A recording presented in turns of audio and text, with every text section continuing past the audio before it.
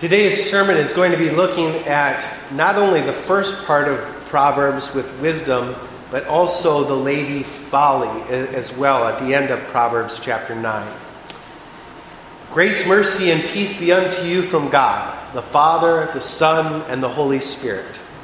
Amen. Wisdom is calling. Do you hear her voice this morning? She is not loud like the woman folly, who sends her call as well. Wisdom has built her house. She has slaughtered her beasts. She has mixed her wine, and she has set her table. Wisdom is prepared. She has house and home ready for us, ready for all of her guests. She comes out to the porch and she calls us, saying, "Whoever is simple, let him turn in here. To him who lacks sense," she says, "Come, eat of my bread and drink of the wine that I have mixed. Leave your simple ways and live and walk in the way of insight." In contrast, we have the woman folly. The woman folly is loud. She is seductive, and she knows nothing. She has not built her house. Instead, she sits at the door of wisdom's house. She sits at the door of wisdom's house and she takes a seat on the highest places of the town. This woman folly, she is sitting for the places that are only reserved for wisdom, even though she knows nothing and has nothing to offer. She's prepared nothing for us, but that does not stop her from calling us. She says, "Whoever is simple, let him turn in here." And to him who lacks sense, she says, "Stolen water is sweet, and bread eaten in secret is pleasant." Wisdom and folly are both calling for us today. Wisdom tells us the word of Jesus, even when these words are hard to hear. Folly, she tells us only what we want to hear. If we want the good life, that's what she promises us. If we want diamonds, she tells us diamonds are what you deserve. She promises the perfect man who will satisfy your every need. If you desire a woman with golden locks and a model's figure, she says, "I can give you that. This task is not too much for me." But we must remember, folly's words are sugar water, and they are stolen bread. Her words entice and they taste so good. But the pleasure of the sugar water and the stolen bread, they fade away all too fast.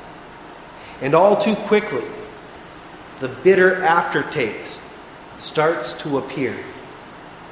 When we gorge ourselves on folly's promises, our stomachs, they rot.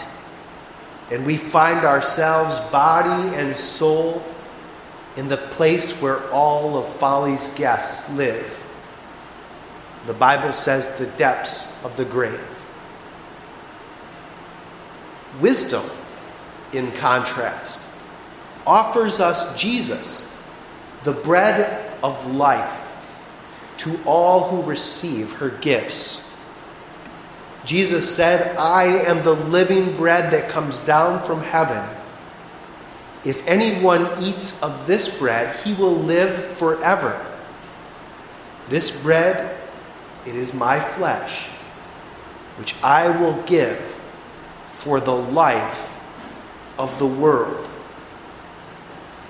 Jesus said that anyone who eats his bread, his body, will live forever. He gives his flesh for the life of the world. His death, your life. Our sins are so bad, and wisdom tells us the truth about this, that only God in His flesh can pay for them. I cannot pay for your sin, and you cannot pay for my sin. I can't even pay for my own. But God says, let me exchange your sin for my life. And in baptism, my sin washed right off of me and right on to Him. Now the Jews who had heard Jesus did not want to heed His call of wisdom. They didn't believe that they were sinners in need of life-giving food.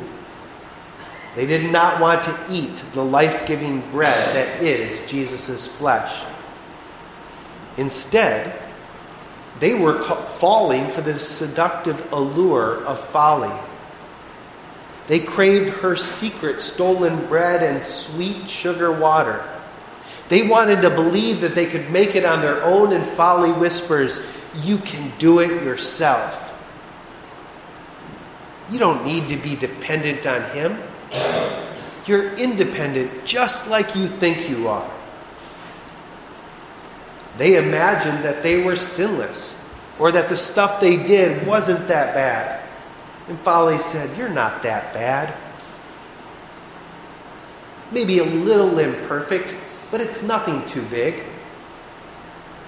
And the Jews, encouraged by folly, began to argue sharply among themselves. How can this guy give us his flesh to eat anyways?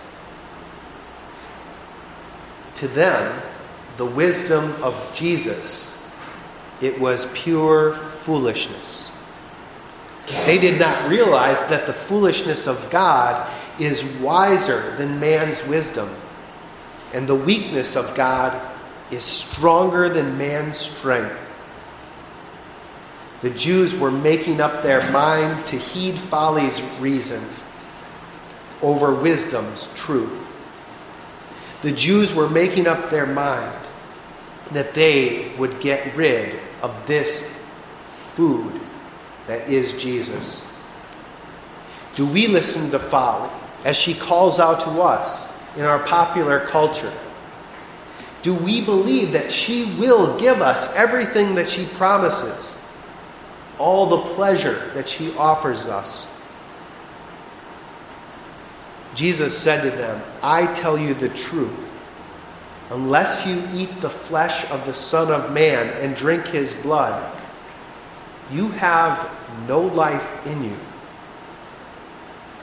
Whoever eats my flesh and drinks my blood has eternal life, and I will raise him up on the last day.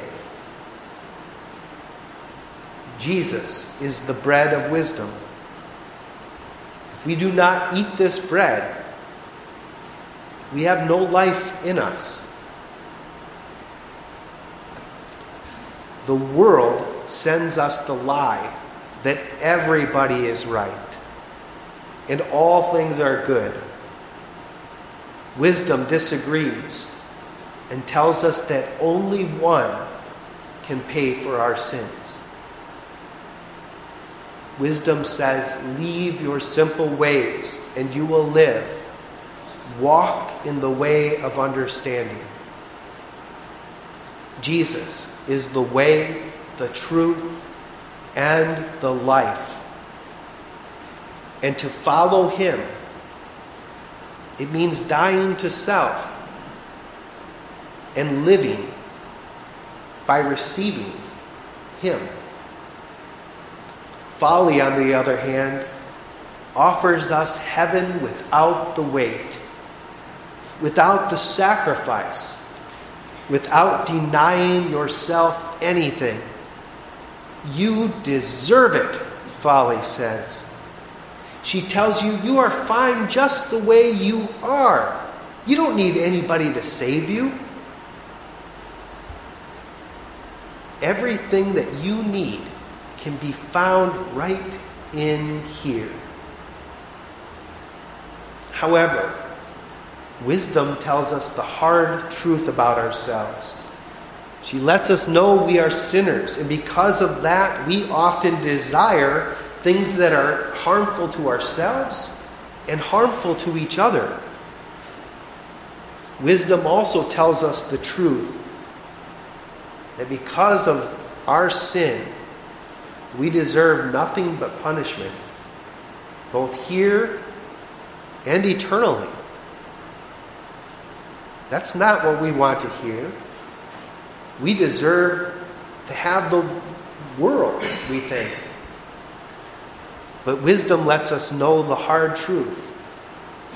You've been given the world, but you've sinned against the one who gave it to you. And you've sinned against each other, trying to grab a hold of a bigger piece of the pie.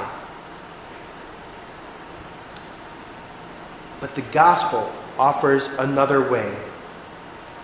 She proclaims, if we confess our sins, confess that we are in need, that we're hungry, God, who is faithful and just, will forgive us our sins and cleanse us from all unrighteousness. Wisdom tells us the hard truth about where we are and who we are, but it also says it doesn't have to stay that way. Eat, be nourished, be changed. Wisdom calls us to the death of our foolish sins through confession, and it calls us to new life through absolution. Jesus continues, whoever eats my flesh and drinks of my blood abides in me, and I in him. Hold on to me. I am already holding on to you. Don't fight. Don't kick me away from you. Let me give you what you need. You're starving. Don't deny it. Eat, drink, be nourished. Wisdom lets us know that the only way to remain alive is to rest in Jesus. Jesus says that we abide in him by consuming him. How is that done? Let me just read a small part from the Lutheran Confessions. It says that this eating of Christ happens in two ways. First, there's a spiritual kind of eating, which Christ treats above all in John chapter 6. This occurs in no other way than with the Spirit and faith in the proclamation of and meditation on the gospel, as well as in the supper.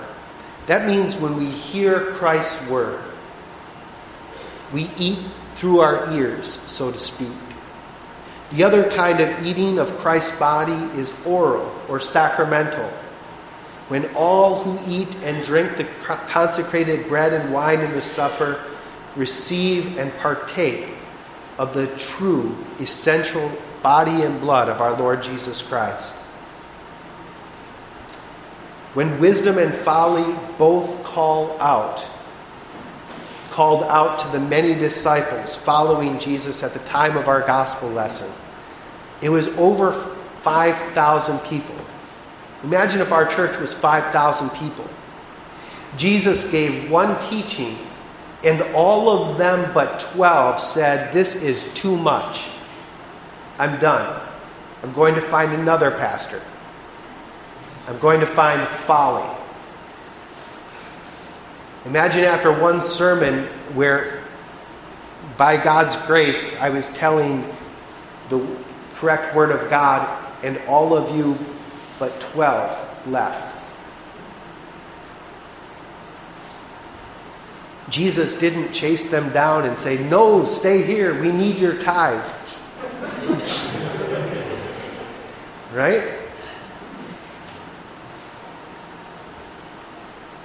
He let them follow folly's allure. He wasn't going to teach something other than wisdom. so that people would stay. It said, when many of his disciples heard it, they said, "This is a hard saying. Who can listen to it?" I'm more enlightened than this guy. This guy is God's rescue mission for the world. He is God in the flesh, come to save us. And it says, after this teaching, many of his disciples, they turned back, no longer walked with him. Many people, when confronted with wisdom's call, choose folly instead. Folly doesn't have any hard teachings. Whatever you want to hear, that's what she's going to tell you. And unfortunately, year after year, the church in America, it's getting smaller. Many are saying, this is a hard teaching. Who can listen to it?